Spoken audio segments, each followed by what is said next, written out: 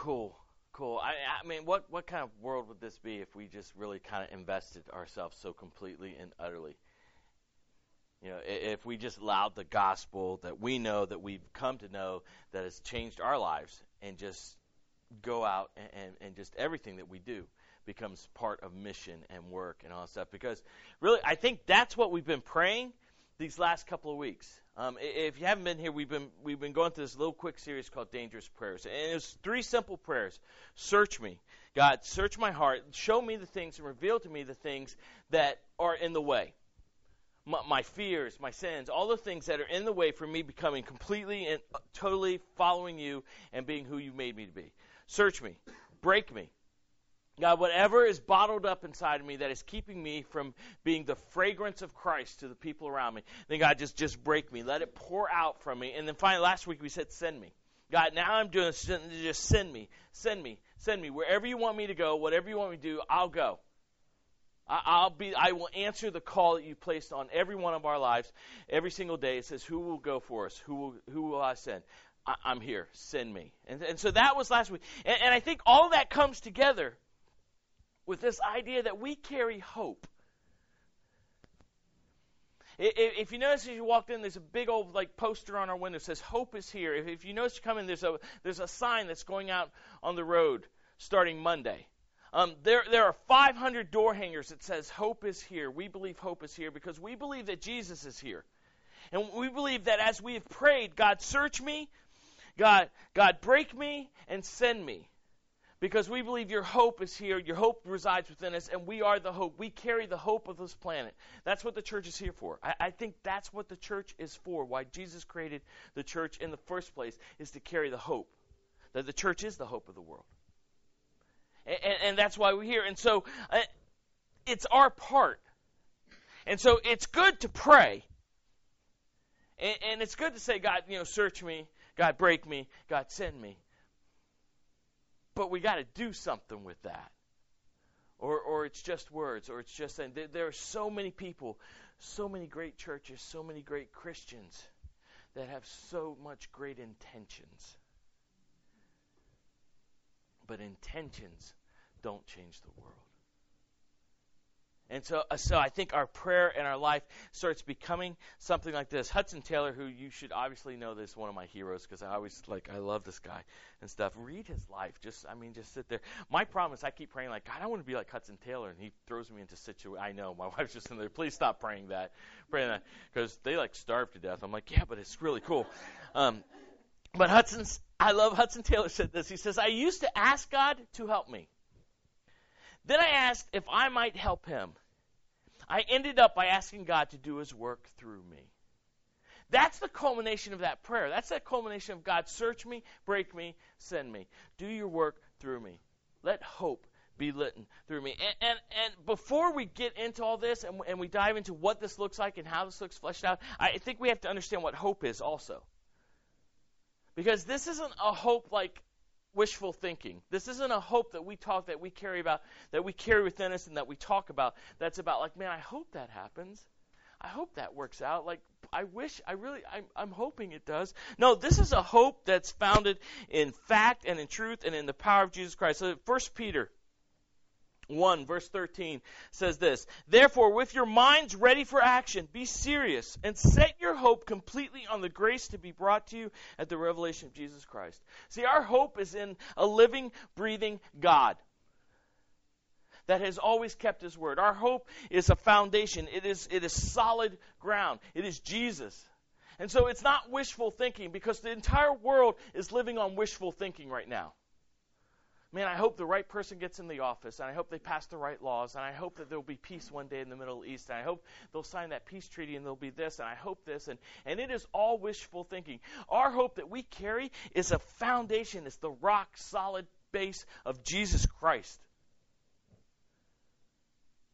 which nothing can shake, nothing can do anything against. And so that's what we carry. And so I want us to understand that from the very get-go, is that if Jesus resides in you, if the Holy Spirit resides in you, you carry hope. A promise. A fulfilled promise. Not a wishful thought. And so tonight, the whole idea is about ready, set, hope. That we are people that are bringing hope. And we're going to be in Matthew chapter 5. But before we do that, let's just pray. God, thank you so much for tonight. God, you knew exactly who was going to be here, Father. And whether it's 15 of us or it's 15,000, God, you can do whatever you want to do tonight. And God, with 15 people, you could change everything.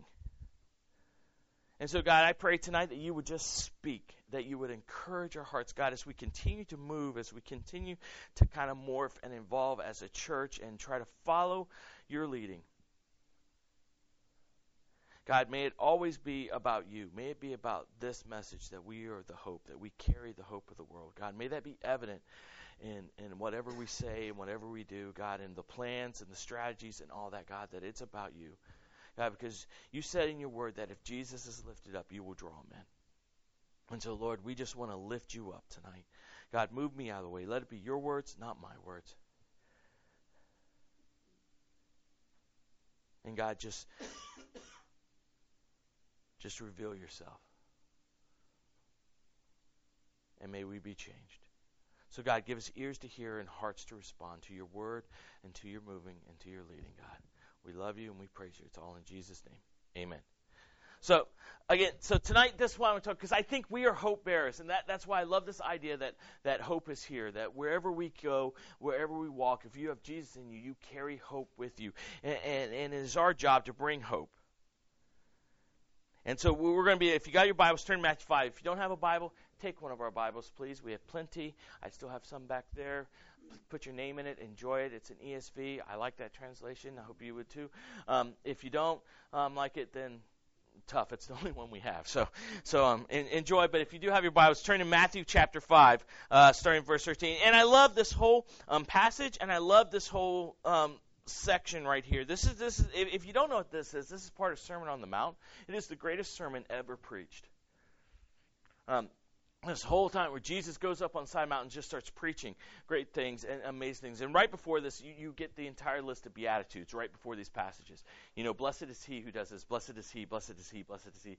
And it's kind of crazy stuff. And I'm very, very excited because we're going to actually be talking and preaching through the Sermon on the Mount starting the week after Mother's Day. I didn't want to kind of start it and then have to stop it and everything because we want to honor our mothers. We have a special service for moms and mothers, so please invite your friends. It's a great time to come out on Mother's Day and do that. We have a very special service plan. We have a great service plan for next week. But we're going to be doing this. I'm very, very excited about the Sermon on the Mount because it's an amazing message. And really, all I should have to do is just read it and then we can just go home because Jesus' words are always better than mine and stuff. But that's where this is. This is the context of that he just went through this whole idea about this idea of here's what it looks like to know God, the Beatitudes. This is what it means. This is what it should look like in your life and everything. The entire list of Beatitudes. This is our relationship with God. You know, blessed are those who mourn, for they'll be comforted. Blessed are those, who are persecuted. Blessed are those that are meek. Blessed are the meek. Blessed, all those things. This is how we relate to God perfectly. And I'm really excited about preaching on this. But tonight we're jumping into this because now we jump into this idea that this is what it should look like to everyone else. And that's what's kind of happening here. And the very first thing that he says that we are to be is salt. Salt in verse 13. In fact, let's just read this whole, starting in verse 13. Jesus says, "You are the salt of the earth, but if the salt should lose its taste, how can it be made salty? It's no longer good for anything but to be thrown out and trampled on by men. You are the light of the world. A city situated on a hill cannot be hidden. No one lights a lamp and puts it under a basket, but rather on a lampstand, and it gives light for all who are in the house. In the same way, let your light shine before men so that they may see your good works and give glory to your Father in heaven." And so you get this beautiful picture of Jesus saying, here's what this looks like outside. I just talked to you about what it should look like between you and God. Here's what it should look like in the rest of the world. And the very first thing he says is you're salt. You are the salt of the world. And I love, and just understand, salt was very important at this time. Salt was currency at this time because there were so many uses to it. There was so much because they didn't have refrigeration. They didn't have a lot of things. And so salt meant everything. And so salt does this. It seasons stuff. It brings kind of a flavor to it. And as Christians, as followers of Christ, we bring a flavor to this planet. We really, really should. And so we walk in, it should be like, wow, this is what this is supposed to taste like. I see, because I think without Jesus, this world is bland. They may think that they are like, I love when, I've been in youth ministry, I was in youth ministry 30 years, and I love when kids saying, I just want to show myself and my uniqueness. I'm like, then is that why you were dressed like the 30 other girls that are sitting next to you? All with the same tattoos and ear piercings. It's all, see, we're not unique. We're bland until we know Jesus. We're only unique until when we become who God made us to be. And so I think, first, like salt seasons. The other thing is it hinders corruption. Back then, they didn't have refrigeration, so they would rub the salt in the meat and would keep it from turning bad and everything. And I think just by our presence, that we should hinder corruption. Well, my favorite part of being a pastor is sneaking up behind people.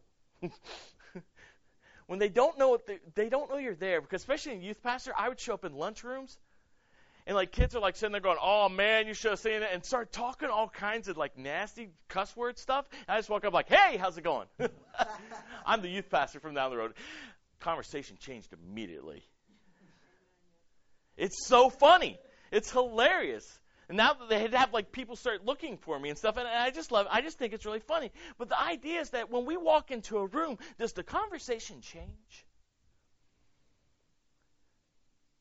Because they know that you're a follower of Jesus. Because they know there's something different.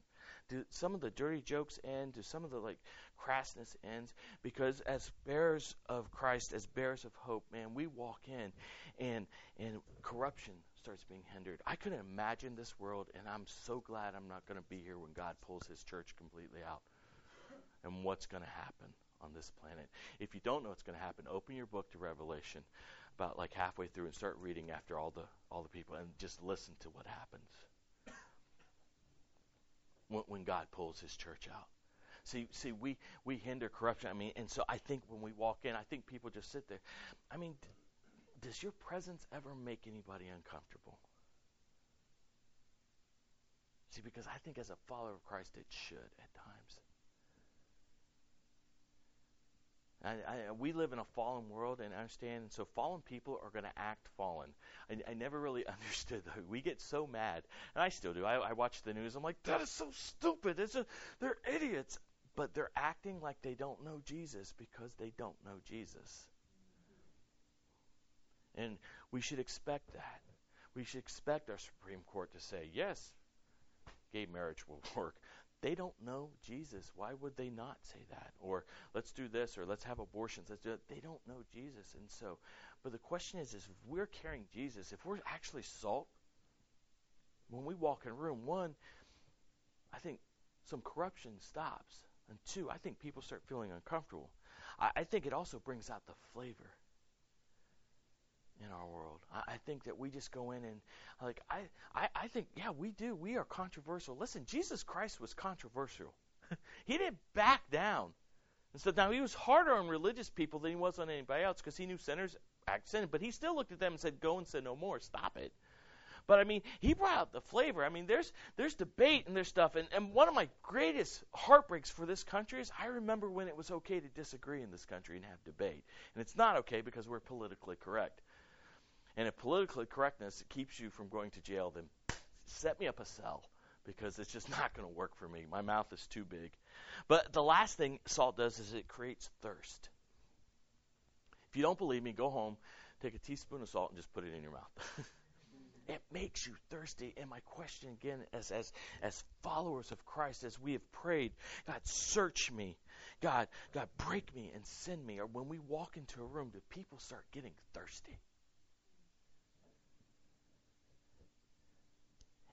And I sit and you're like, wow, man, Tony, you're really just bumming me out because I feel like listen, I listened to Francis Chan this week, and if you don't know who Francis Chan is, every time I listen to Francis Chan, I don't feel like I'm a Christian anymore because it's just like, oh, this is godly and holy. I'm like, oh, and so I'm not trying to do that tonight, but I want us to check this because I think that we create thirst. I think that we do hinder corruption. I think that this all happens, but I think there's a way that this happens. See, what's really interesting about this being salt is it's not something that we kind of scream and yell, hey, I'm salt, I'm salt, I'm salt. It's about an inward change. It's kind of quiet when we're salt. It's not being the big loud person. It's just when I live my life according to Scripture, according to God's laws, and according to God's plan, and Jesus, and all this stuff, when I live my life, that this is a natural outflow of what happens around me. Because here's what I was trying to figure what's the best way to show this. Turn to Philippians chapter 4, verse 8. Many of you probably know this verse already, but Paul's talking here. He says, finally, brothers, whatever is true, whatever is honorable, whatever is just, whatever is pure, whatever is lovely, whatever is commendable, if there is any moral excellence, if there is any praise, dwell on these things.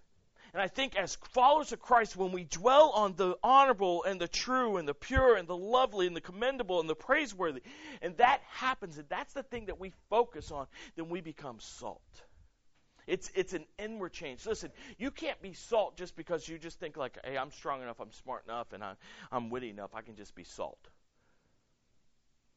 Because Jesus warns, says, what happens if the salt loses its saltiness? And I think a lot of our salt, a lot of our Christian are losing their saltiness because they're not focusing on what is honorable, whatever's just, what is pure, whatever, all the whatevers.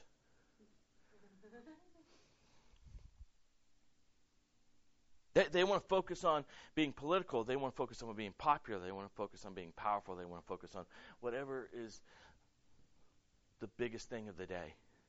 That if we focus on this, man, we become salt. And when it's an inward change, man, I just think people start noticing.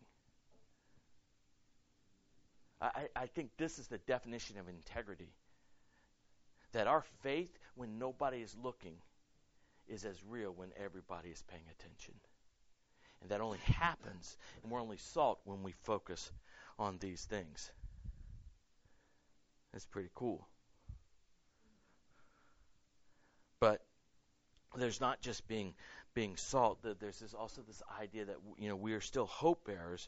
And yes, there's a private thing, but I think there's a loud thing too. There's a thing that says we are called to be. Come on, change. It may not change. We're called to be light. We're called to be out there and say, hey, you know what? This is what Jesus looks like, and it's visible and it's physical, and people see it. In fact, turn to verse 14, back at Matthew 5, verse 14. Jesus says, "You are the light of the world. A city situated on a hill cannot be hidden. No one lights a lamp and puts it under a basket, but rather on a lampstand, and it gives light for all who are in the house. In the same way, let your light shine before men, so they may see your good works and give glory to your Father in heaven." It is an outward flow. It is this idea that, man, we are light and we want people to see it. And the very first thing I want you to understand is it's not our light. I mean, some of you are very bright in this room, but it is not your light that reflects Jesus. In fact, John chapter 8, verse 12, Jesus makes it very, very, very clear here. Jesus spoke to them again, and he says, "I am the light of the world. Anyone who follows me will never walk in darkness, but will have the light of life." Jesus makes it very clear, I am the light of the world. It's the idea that we look at the moon, and it's beautiful and everything, but the moon does not create its own light. The moon reflects the light of the sun. That's what makes it beautiful. That's what makes it stand out at night. When it's and this week, it's been awesome, man. There's like green moons. I don't know. Jesus is coming back. Red moons. Everything. I don't know. Listen, Democrats are in office. Anything could happen. I'm just kidding. I'm just. It's crazy. Donald Trump's going to be president. I don't know what's going to happen. That's got to be in Revelation. Anyway, but the moon, man, it's beautiful, and we look at it and we're just like, wow, that's gorgeous and it's romantic. But it's only all those things because it reflects the light of the sun. Listen, we shine the brightest when we reflect the light of Jesus in us. And so it's not our light. It never was our light. And I love that it's not hid and it's not hoarded. Isn't that what he said? A city set on the hill.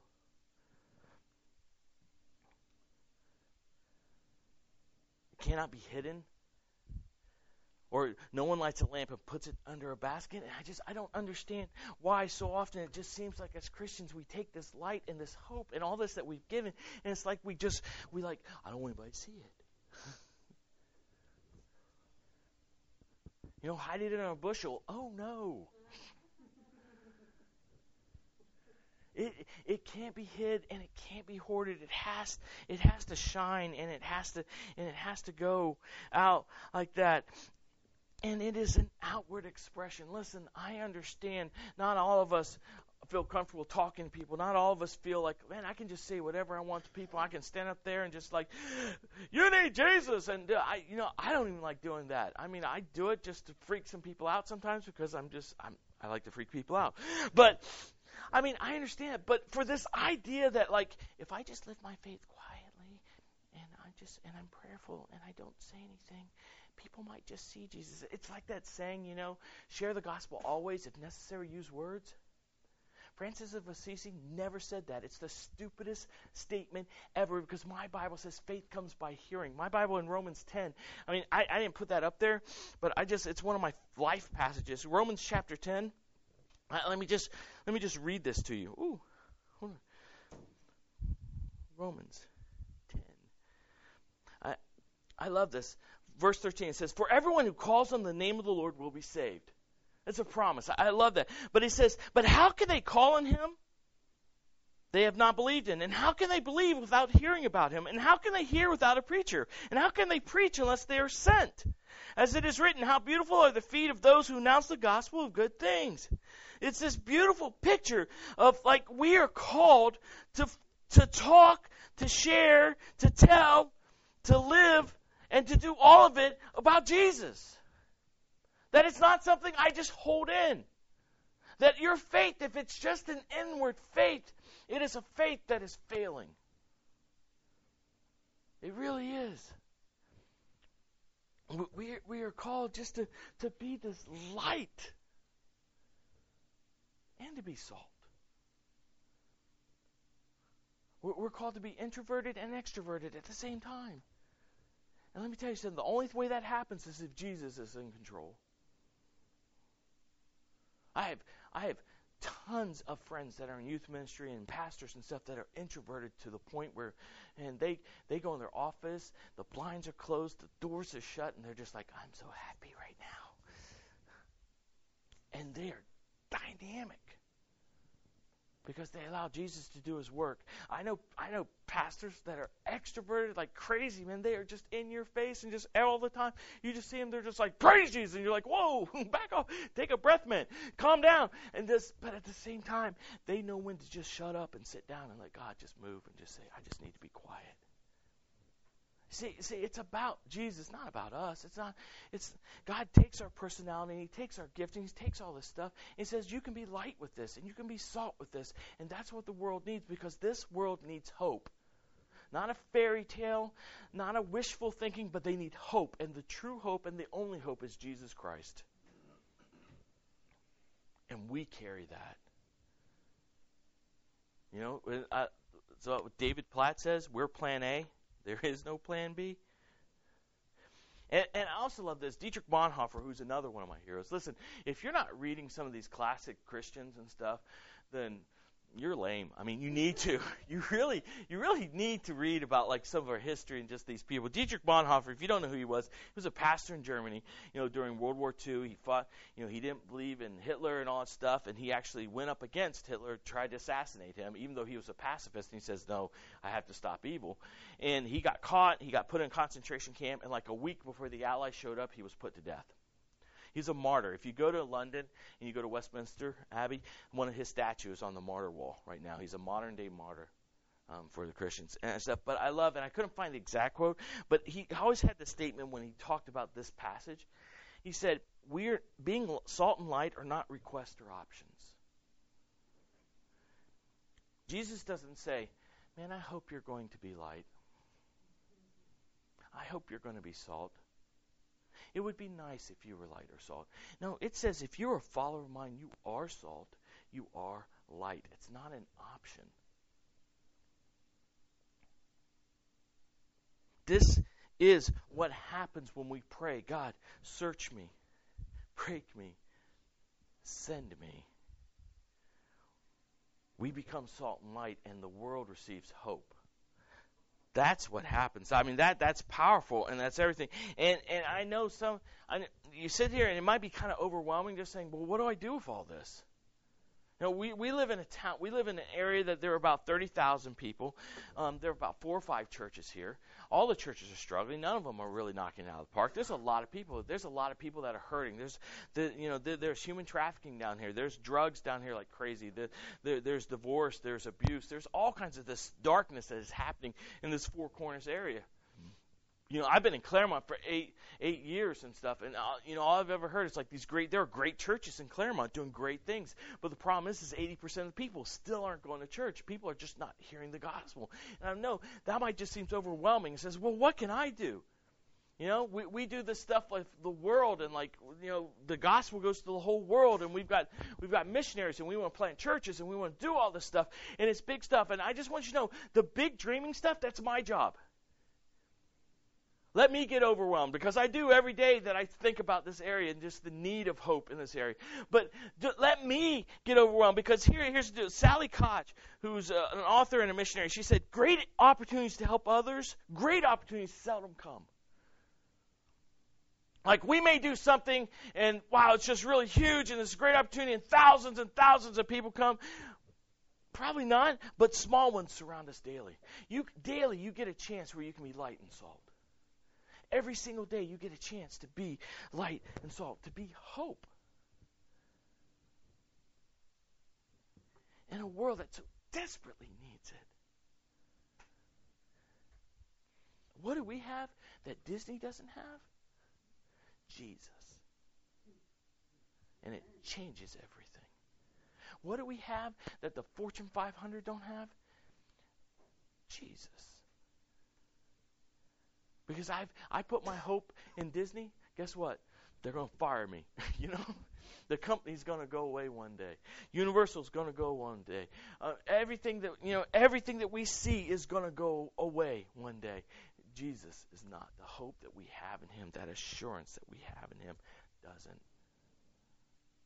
That's what this world wants, and that's what this world needs, and that's why we're a church here.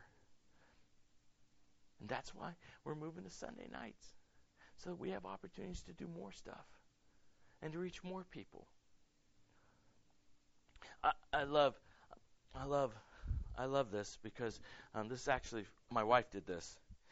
If you ever come to my house, we have this nice little sunroom in the back. It's my office and everything. All my books and everything are there and stuff. Horrible pastor study. I actually want to kick my kids out, because there's a great office in the front of the house, but no, we have to let them live with us because they're our kids. But it's this but it's a nice room back there. And I get up in the morning, I have my coffee, and I sit there.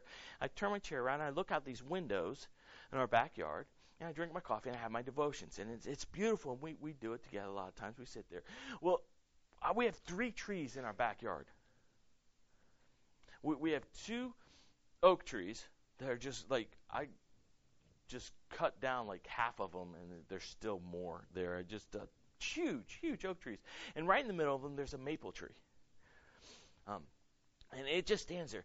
In the winter, man, that tree is the ugliest tree you've ever. It is the most pitiful tree. It is dead. No leaves whatsoever.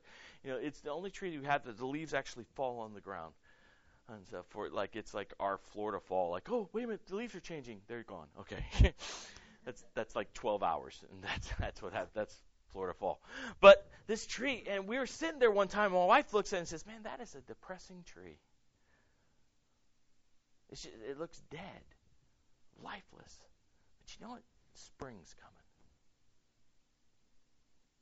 spring's coming. Hope. New life is coming.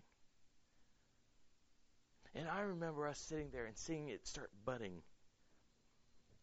And like little tiny buds on the tips, and we're like, ooh, look, buds. And then squirrels running out there and eating the buds off. I'm like, what the heck? What are these squirrels? I'm getting the shotgun. I'm going to save our tree. And then we're like, no, just wait. See, because, the world kept biting at it and attacking it, and it still looked dead, and it looked barren. And all of a sudden, one morning I come out, and there's like 3 leaves. And then I come out again, and there's 4 or 5 more. And there's more leaves, and then more leaves. But you see, because when spring comes, when the sun rises, hope begins. You see, 2,000 years ago, Jesus Christ died. And 3 days after he died, he rose again, and he brought forever spring. He brought hope, forever spring, that says there is new life. Because my Bible says anyone that comes to Christ, he is a new creation. The old is gone and the new has come. And that there is new life. And there is new beginning. And I believe that's where this church is. I believe that's why I'm here. I may be the only one standing here in 6 months just saying, okay, well, Sherry, you have to listen to me preach. I'm your husband. But no, you can't podcast it. You're going to, no, just, but I just believe, we've been the ringer. And I am the least likely person to plant a church. I just believe that point. And that's not like false humility. That's just, you don't know me yet. It's just, I'm not that person. But spring is coming. And I believe God rooted us here, and God planted us here. And, maybe we'll get 100 people. And maybe we'll get 10,000. Either way, I don't care. I love John Wesley always says, give me 100 preachers who despise sin and fear God. And I will change the world. We will shake the gates of hell. 100 people. Let them be clergy, laymen, whatever, trained or untrained, but let me be people that despise sin and love God, and we will shake the gates of hell. And I believe that. I believe that with all heart, that God has placed us here to shake the very gates of hell. And spring is coming. And so that's this decrepit, dead tree. Spring's coming. And I'm probably going to totally do this wrong. But there's this idea that, yeah, maybe. I'm going to need some. It's just the thumb, right? All right, it's just good. Yeah. I'm the pastor. I can do any finger I want to. No, I'm just kidding. The idea is that we place this tree here that it can go with us, because right now we are struggling to survive. I'm going to be totally honest with you. We struggle. We make enough money to keep the lights on and stuff. And there's so much ministry, and there's so many things you want to do, and there are people I want to hire, and there are things I want to, and there's equipment that we need, and we're talking to people, and all that happens when God provides and God grows. And I know that. We knew exactly what we were getting into when we got into this. So nobody said like, "Oh, Tony, we feel bad for you." No, feel bad for us. That's good. Take us out to eat. But but we knew what we were getting into with this. I just believe God is moving and God is doing great things. And so we want to put this tree here. And the idea is that spring's coming, that every time a life comes, that someone joins our church and becomes a part of our community, that we want to put a leaf on this tree. That we want to see what God does, that spring starts coming and we're growing. And see how God takes a tree in a community that so desperately needs life and hope.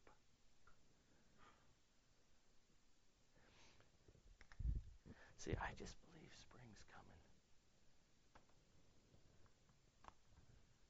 I probably got my thumb too wet there. See, I do. I know. But spring's coming. Can I get a napkin or something before I wipe this on ruin my shirt? And oh, thank you, sir. Thank you. Here's all I want you to do. Tonight, last week I said, if you felt like God was saying, hey, I am called to this church. Because I've told people, and some people, my very good friends and everything, I just told them, if you're not called here, then let me find you a place where you are called. I don't believe that we should be going around like 30 different churches and just saying, hey, well, who's got the best show? I think God calls us specifically to a place because we're part of that body and be of that. And so that's what I'm asking you to pray. And so tonight, man, if you prayed that last week, then here's what we're going to do. I'm just going to have Jimmy hey, wake up. Okay. He was awake. All right. That's on the podcast, too. I'm just going to ask you to pray tonight. And if you feel led, just say, yeah, this is where I'm at. Usually this is people, the way we're going to do this is we're going to have new members class every month. We have it at the end of the month. We ask you to come, hear about it. And if this is a church where you feel led, that following that new members class, the next service, we're going to have you come up. And that's how we're going to introduce you. But tonight, I'm just going to open this up to everybody. And just say, listen, if you feel that, and just say, God, I want to be part of this growth. I want to be part of this place. I just want to see life enter. I want to see hope enter. I want to be salt and light with a group of other people. Then I'm just going to simply invite you to come up and take your thumb and place a leaf while music is playing. And if you don't want to, don't worry about it. I'm not worried about it either way. I just believe God is about to do something in our midst. And there's going to be no doubt that it's Him doing it. Not me, not a group of people, not anything. It's going to be God just doing it. And I just believe God's going to do something amazing in our midst. Because I pray that every single day. That He would get the credit. And so, this is what I'm going to do. I'm going to pray for us, and I'm going to invite you, just whatever God's calling, speaking to your heart, that you do tonight.